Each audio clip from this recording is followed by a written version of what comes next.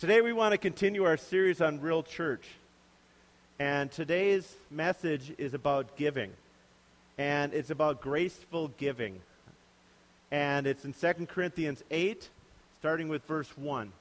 And as we've been going through this, Paul, last time I spoke, was talking about what it means, what brought him joy.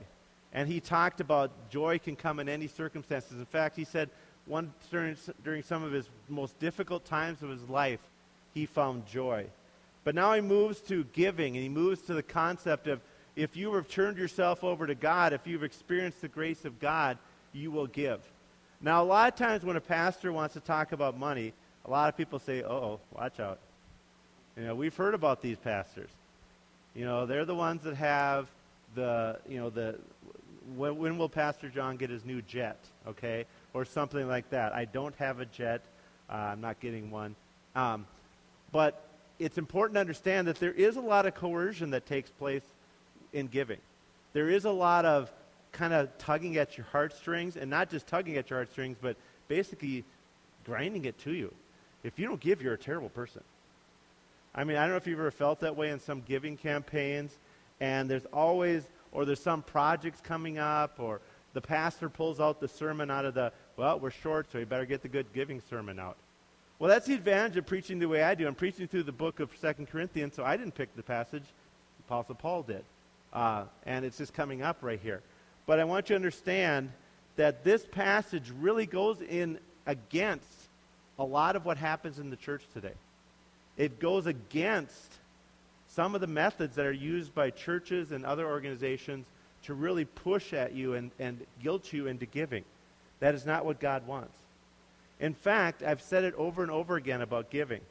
God, and Dave Ramsey says this in his course. Have you ever seen Dave Ramsey or heard him on the radio? He says it scares every pastor, God doesn't need your money and the church doesn't need your money. And he said, now for every pastor here that just fainted, if you want to get the pastor, revive him right now. But he says God has no need, personal need. It's not like he's up in heaven going, oh, I hope they give, because there's no other way. I can't handle it on my own. God could just leave a check in the mailbox every Monday. He has complete capability of doing that. He could just go, I don't know which bank God uses, but he could, just send it right over. And it's capable of doing that, but what he does is he wants us to have the joy of giving. He wants it to flow through us. He wants us to have the enjoyment and the blessing of giving, and that's why he does that. And so it's all about what God has done in our lives and how it interacts in our heart, and that is the major focus of what we're going to talk about today. So let's look at 2 Corinthians 8, 1 through 15. I'm going to read it before we start.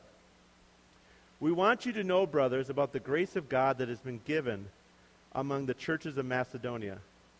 For in a severe test of affliction, their abundance of joy and their extreme poverty have overflowed in a wealth of generosity on their part.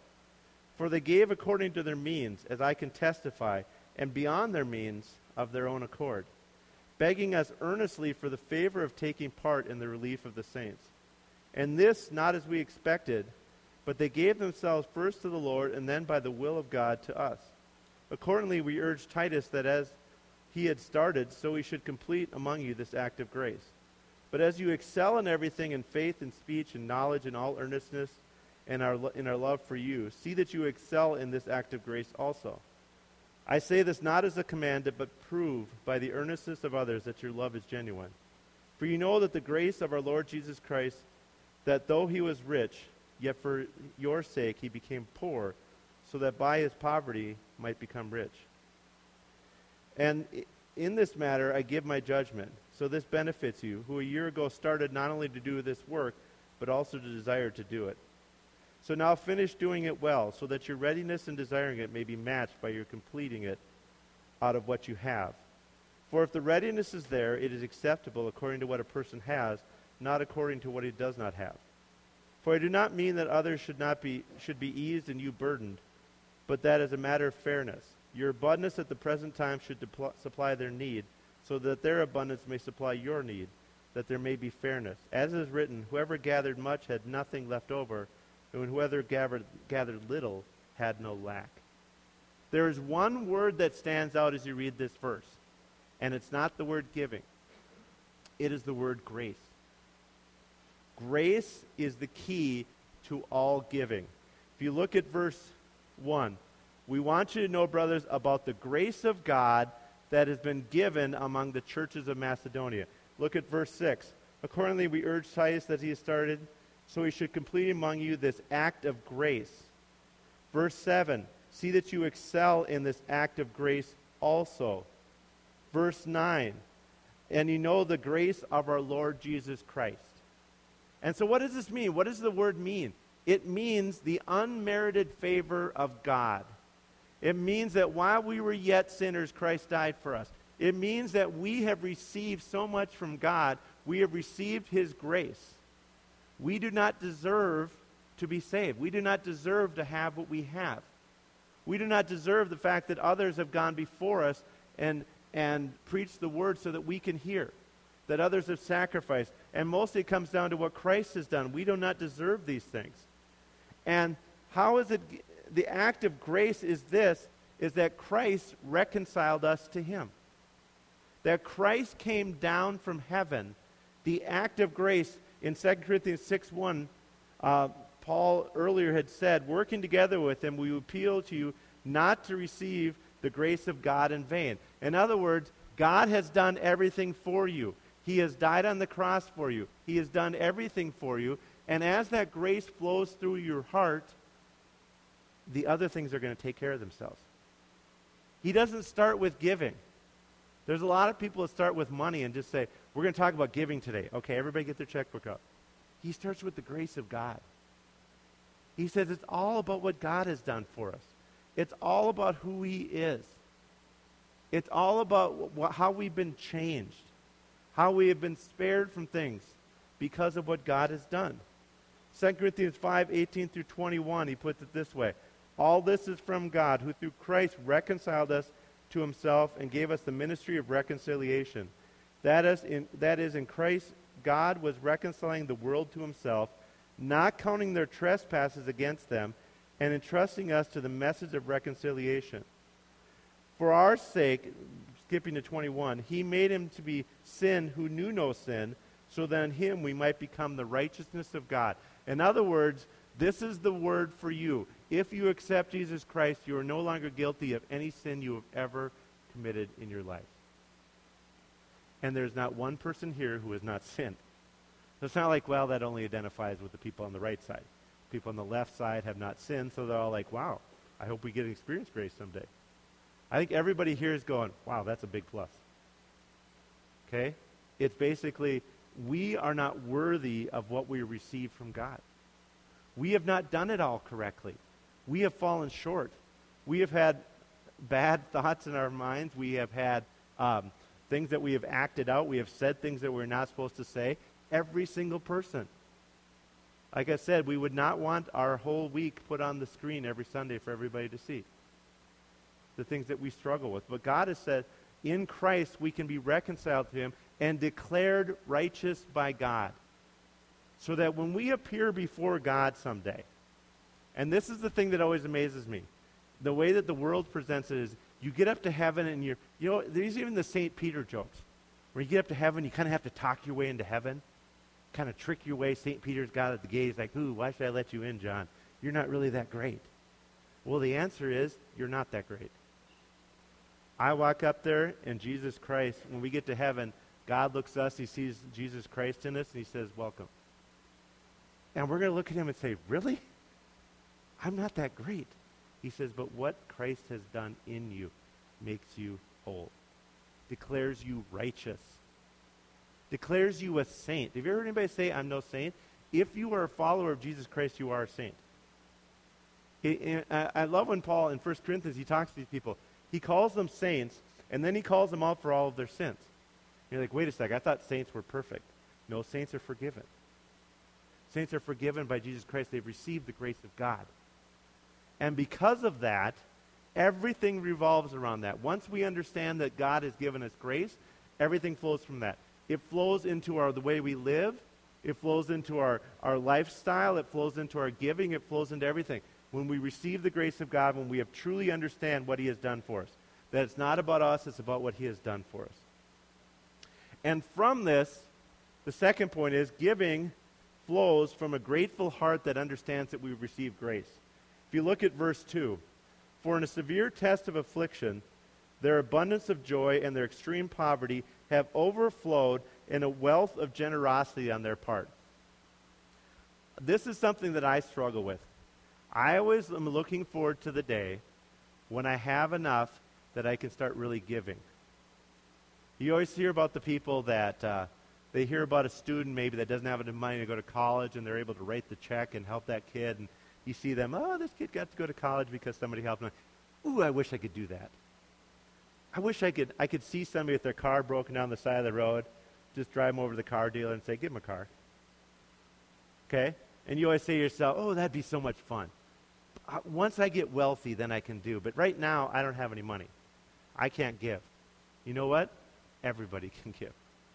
Once we understand this, in fact, if you look at the Macedonians, Paul is very clear. They were probably in their lowest time, their severe test of affliction, extreme poverty, and they overflowed in a wealth of generosity. There was such a wellspring of generosity in them, they just wanted to give and give and give and give. Their heart was changed so much, they said, how can I give? And this is still true today. Do you know that people that are poor give higher percentage of their wealth than people that are rich? It's still true today. It's been proven over and again. You get richer, it's like, ooh, that's a lot of money I have to give. Or I'll just give a portion. It looks really good because I'm so wealthy. But poor people have this. I don't know why that is, but it's a wealth of generosity that we're flowed. It's this extreme overflowing. The term here is bubbling over of generosity. And the only way that is possible to give when you are poor, because when you are poor, it is the last time you think about, hey, how can I help somebody else out? I'm not sure I'm going to make the car payment this month, but let's find somebody else to give. Is that the normal reaction of people? If you went to a financial planner, I don't think so. Their reaction is, how can I make it this month? Here's what the Macedonians said. How can I give to somebody? I don't know where my next meal is coming from, but hey, can I help somebody else out? What does that tell you? The grace of God has changed their heart. Because that's not possible without the grace of God. They understood that God was going to take care of them, and they understood that God had already been good to them, and now they were looking for opportunities to give. And they were not worried about their next meal because they understood that God was in charge of that. They were looking for, how can I give back to a God that has given so much to me? I love also in verse 3. I can testify, he says, they gave according to their means. So everybody gave according to what they have. They even gave beyond their means. They kind of went crazy. It sounds like they were just having a good old time. All right? They're like, hey, can we have some? Let's all give everything we can. Ooh, can we give more? Can we give more? Can we give more? But I love this thing, on their own accord. I want you to know something. I do not believe in being a church that tracks people's giving and then gives them a call on December 27th or at the end of the year. Excuse me, you need to give more money to the church. Because the Bible says it's got to be of your accord. It's not the pastor coming down and giving the big push on you and saying, you need to give because, well, you have to. I've heard of churches that did. I know of churches where they collect people's 1040s and look at them. Okay, first of all, I don't want to look at your 1040. I don't even like looking at my own 1040. All right, I don't even want to see it. But it's totally, completely, if you look in the Bible, it says it is of their own accord. Because if you are transformed by the grace of God, you need to be stopped from giving. Like the Moses thing that happens in the Old Testament, there was a time when they got so excited about giving, Moses had to put a stop to it and say, we have too much stuff right now, please stop. That's what the heart changes. It's of their own accord.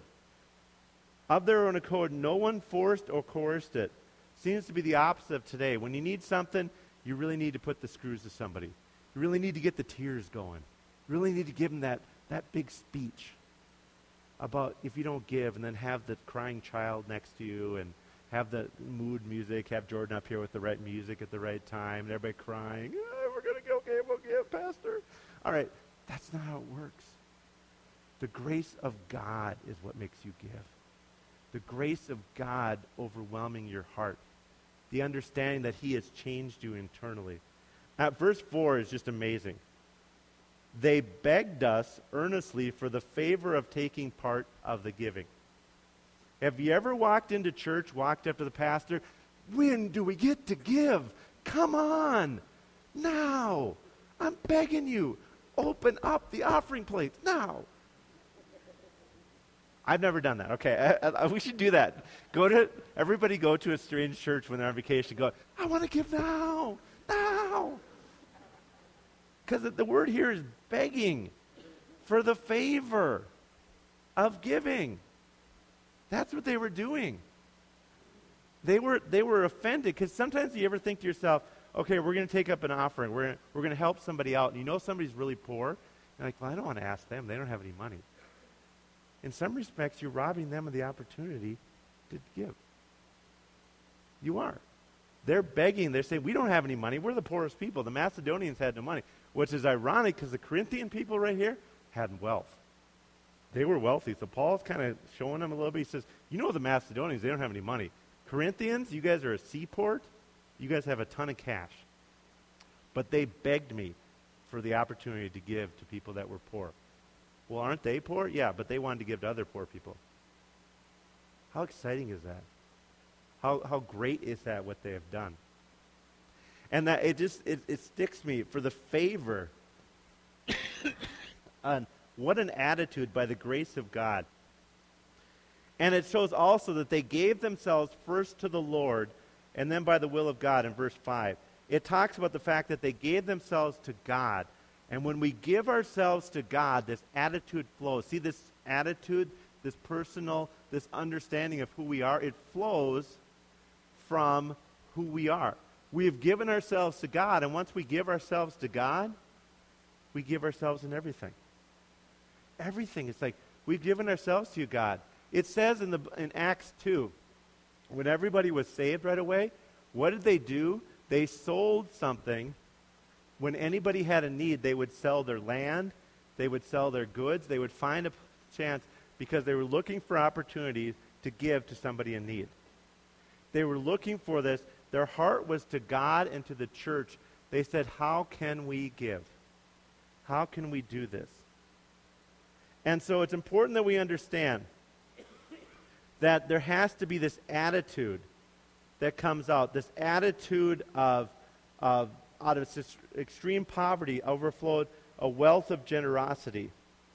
And it's important that we understand that this, as you excel in everything, Paul is going to say in verse 7, excel in this act of grace also. He's going to put it to them and say this simply: you need to go further in this act of grace.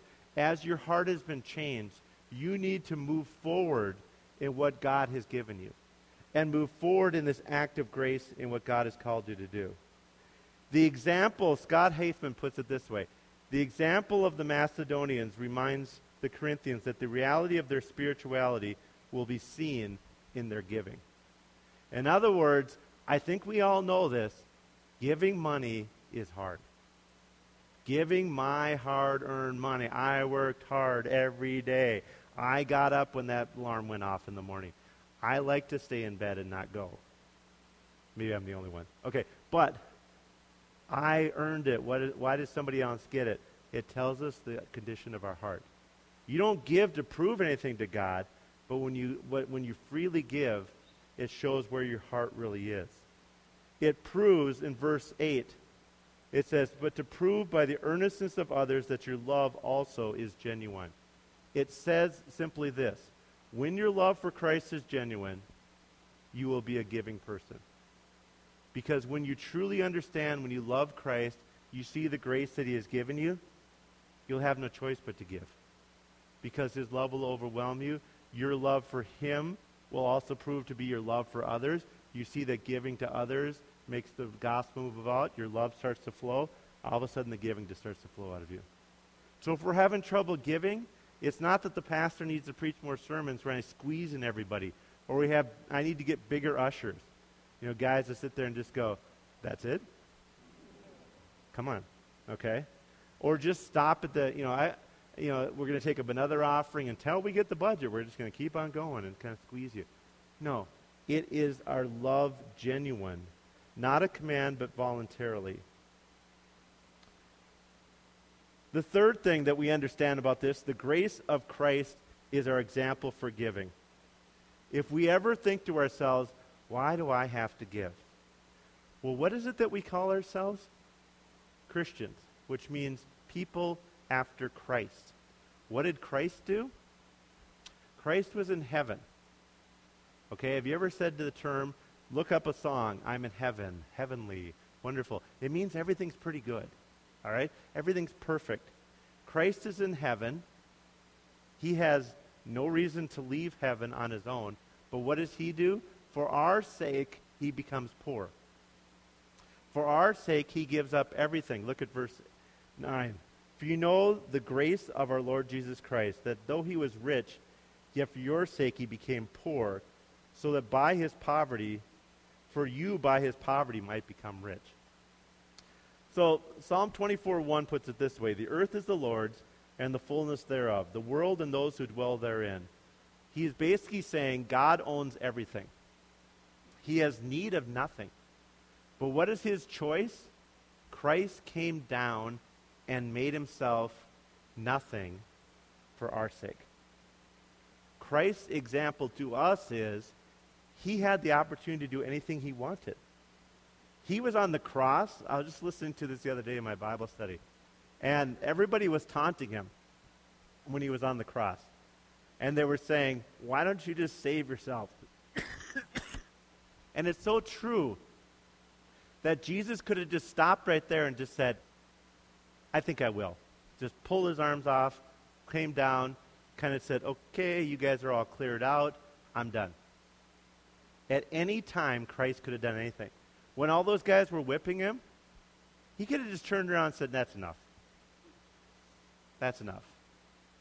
He at no time, when he was born in a manger, he could have said, nah, this is really cold here. Let me turn up the heat. I'll do it.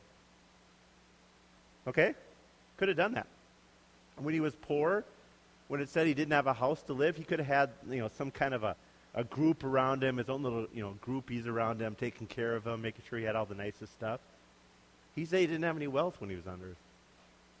He did this for you. He did this for everybody who is here.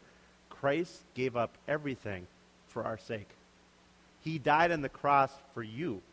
He stayed on that cross, although there are times that we don't have a choice. He had a choice in everything. Every single thing. He could have said no at any time. Excuse me. But he chose to stay there on the cross for us. He chose to come to earth for us. For your sake, he became poor so that you by his poverty might become rich. This is the example that Christ gives to us. What are we willing to do for other people? Because Christ is our example. Yes, when we give, it goes to other people. It goes to others. And he is saying our example is Christ. In this particular case, what the whole relief program was, the people of Jerusalem were going through a difficult time. We think it might have been some kind of either a persecution or it could have been a drought or something like that. You're helping out the church in Jerusalem. But understand that Christ came and gave so much to you. When you hear about a need in another place, we should have the same attitude that Christ did. And that's going to change us in giving. The next thing is, giving by the grace of God is for everyone. We already know about the Macedonians. It talks about their extreme poverty. I think we need to understand that term. I've talked about this, but one time I was listening to the BBC. Late at night I was driving, and they were reporting the poverty rates of America. And the BBC announcer from the British Broadcasting stops and he says, now for all you people worldwide that are listening to this, poverty in America is not like poverty in some other country. He says we're talking about people that have cars, people that have colored TVs, people that have homes. Those are people that are under the poverty line. Now there are some extreme poverty cases in the United States, but it's not like other countries. If you've ever been to a country that's a developing country, you know what poverty looks like. When I was in Myanmar, when I was in Cambodia, that's poverty. These people have nothing. Okay, and when we're talking about extreme poverty, there's no help programs for them. These people might have not even had much of a home or anything. They were in extreme poverty. And what it's saying is, there is no time of our life, absolutely 0 times of our life, that we are not supposed to give. Giving is for everyone. The Corinthian people were very wealthy. And we see throughout the church at this time that there were wealthy people and there were not so wealthy people in the church. And it was not wealth, only the wealthy people give and the poor people can just enjoy it. One thing about America, and one thing I've discovered the older I get, people love when other people pay taxes. Have you ever noticed that? People love other people's tax money. It's the one thing I think is universal. Republican, Democrat, doesn't matter. We like it when other people pay taxes. In northern Minnesota, what do we like? When the people in the city get it stuck to them, right? Those crazy city people. Yeah. And the people in the city are like, well, maybe those northern Minnesota people should pay some more. And then what do we Minnesotans like? We like it when Wisconsin people pay taxes. All right? Stick it to the cheeseheads. I mean, they can do it. All right? That's the American way. We vote for other people to pay taxes. All right? It's like I said, it's not, I've just learned this as I've observed. People love when other people pay. It's just enjoyable. But what this is saying is that everybody's part of this. We already talked about it earlier. The Macedonians, they all gave according to their means. They all gave according to what they had. But also, they gave beyond their means. But now Paul is not expecting people to give beyond their means. He is saying it's a proportional thing, that everybody should pay and everybody should give according to what they have. Not enough to have the desire, but the real giving has to follow. He says this benefits you to give. In other words, why would I tell you not to give? Why would I tell somebody here, I'm sorry, you're too poor, you shouldn't do something that's going to be really fun and really exciting and bring you great joy? Don't do that.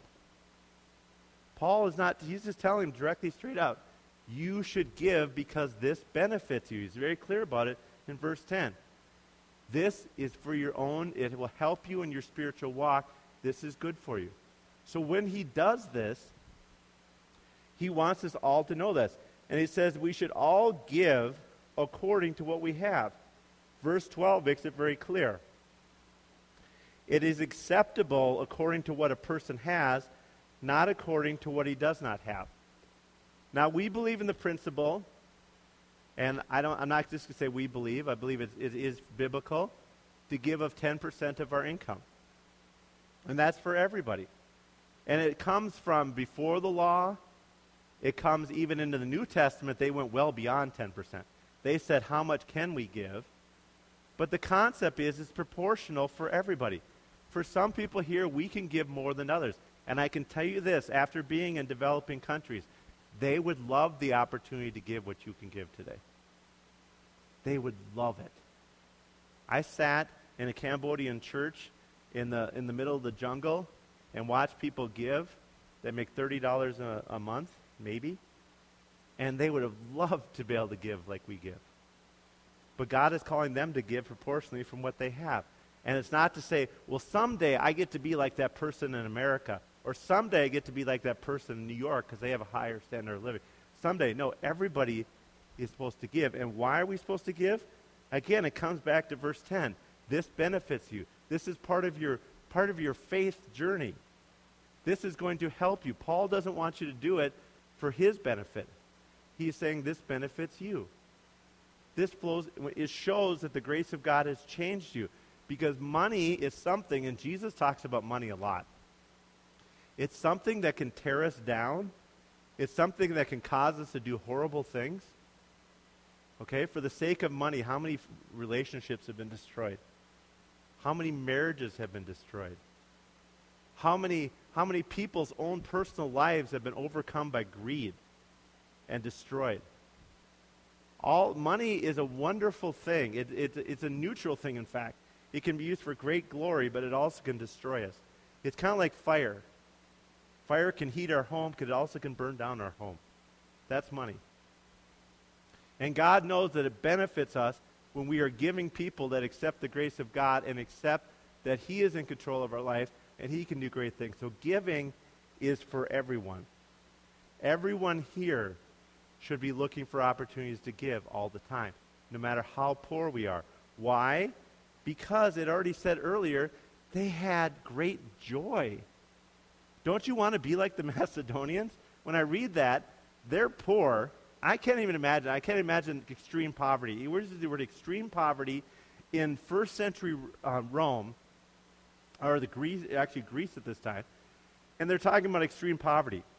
These are people that I don't even know how extreme that must be, where they must be, who knows if they have their next meal, and they're looking for opportunities to give. And what are they getting out of it? They're joyful.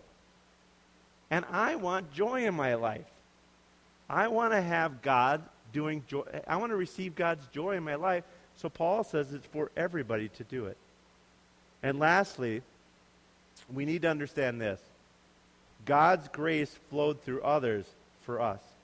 If you look at verses 13, 14, and 15, he is talking about the fact that they're going to help the Jewish people. Now, it's interesting. Paul is speaking here to the Corinthian church, which is made up of Gentiles.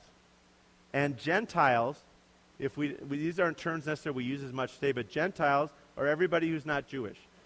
And the Jewish people were the chosen people of the Old Testament, and there was a big division that happened between the Gentiles and the Jews.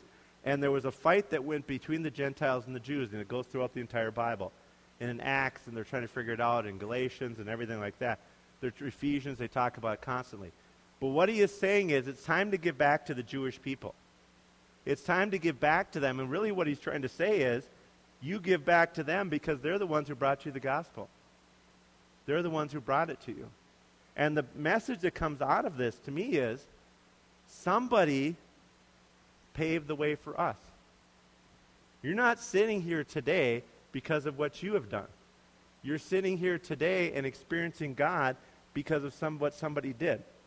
Now, everybody here comes from a different people background. Maybe you can trace your roots through a tribe in Europe, or a tribe in Africa, a tribe in Asia, Native American tribe, whatever. But at some time, somebody came and shared the gospel to your people. And you know what? More than likely, especially if you're like me with Viking blood, we probably killed a few of them. Because Vikings killed missionaries. That was kind of what the people did. All right? Germanic tribes, they're not nice either. Okay? So it's not like an Asian tribe. It's all these different tribes. But what did people do? They kept giving and giving because they cared enough to reach you. If you're here today because your parents were saved or your grandparents were saved, somebody invested into their life. Somebody gave into their life so that you could hear the gospel. People that built this church, a lot of them I did their funerals. But they gave for your benefit. And they would be thrilled to death today to see you sitting here. They're not saying, well, I didn't get to see it. Well, that's not exciting. No, they gave for you. And you know what? It's time, Paul is saying out of fairness, it's time to give back. It's time to give because you've received so much. First of all, you've received so much from God. You've heard the term before. It's sometimes overused, but you can't outgive God. It's so true. You say, well, I can give and I can give. You'll never give as much as God has given you, period. And also, you'll never give as much as the church has given you as a whole. Because like I said, somebody carried out the gospel. You know what happened to every one of the apostles? Except for John. They were tortured and killed for their faith. Tortured. I mean, look at Hebrews. They were sawed in half. They were quartered. If you know what quartered means, they had one arm attached to a horse, one leg attached to a horse, and they sent the horses and ripped the people apart. Those were the people who gave so you could hear the gospel. They gave everything for you. And so Paul says, out of fairness, maybe you can give a little. And when you put it in perspective, you're like, ooh, it seems like I'm not really giving that much, isn't it? No, it really doesn't seem that way. Because somebody cared for us enough to give. Now it's time for us to give back to other people so they can hear about the gospel. I want you to stand with me.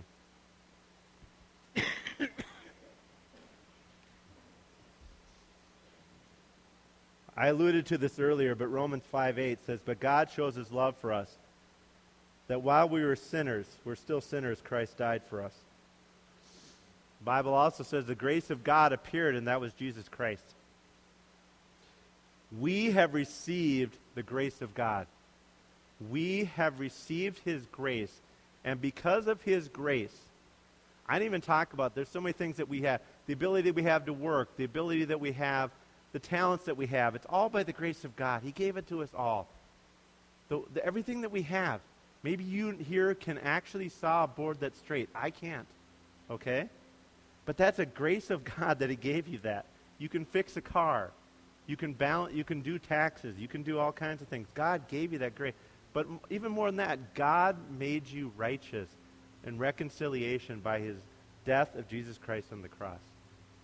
That's all by the grace of God. While we were still sinners, which means enemies of God, Christ died for us. So when it's time to give to the work of God, again, how much has God given to us? It's all by his grace. It's all by him, his unmerited favor. If you're here today, the number one thing I want you to take out of this message, if you've not accepted Jesus Christ, if you've not made him the master of your life, you have not been declared righteous by Jesus Christ. Jesus Christ today wants to declare you righteous and reconcile you to him. That's why he who was in heaven came down. The Bible says he emptied himself. He put on human form. He was tortured. He was people went after him. They picked on him. I mean, everything that was done, they finally killed him in the most horrible way. Why? He did all of that for you, so that you can become set free from your sin. You no longer have to lie in bed and feel the guilt of sin in your life. You can be set free from it. And if you're here today, you've never made that commitment, today is the day to make that commitment. We have prayer ministers available that would love to talk to you, that would love to walk you through this, because we don't want you to carry that guilt around with you. It's time to let go of it. It's time to be a follower of Jesus Christ. But for everybody else who's here, I want you to remember one thing: how much God has given you, how much grace you have received, the grace of God. And everything that we give is going to flow out of how much we understand the grace of God, how much we incorporate that into our lives, how much we start to grasp God has given so much, God has given so much to us, God has given so much to us. And every day, and now let's look for opportunities to give. I want to be the person, and I'm not sure I'm there yet, I'm going to be honest with you, that's begging for opportunities to give to others. And this is not just money. It can be time. It can be all kinds of things. How can we give like Christ showed himself when he gave for us? How can we be graceful to other people that we have received that grace in us? That's what God is calling us to do today. Lord, we thank you today. We thank you for your love, God. We thank you for the grace that we have received. God, make us giving people in everything that we do. Lord, let us never miss an opportunity to receive the joy, the thing that benefits us, God. This benefit that comes from giving, God, let it be from you. We ask this now in the name of Jesus, that you be with us, God, and help us to know what it means to be truly receiving of your grace. And let us transform our lives in everything we do. In the name of Jesus, amen. If you're here today, we have people that will pray with you in the front if you have a need. Otherwise, you are dismissed.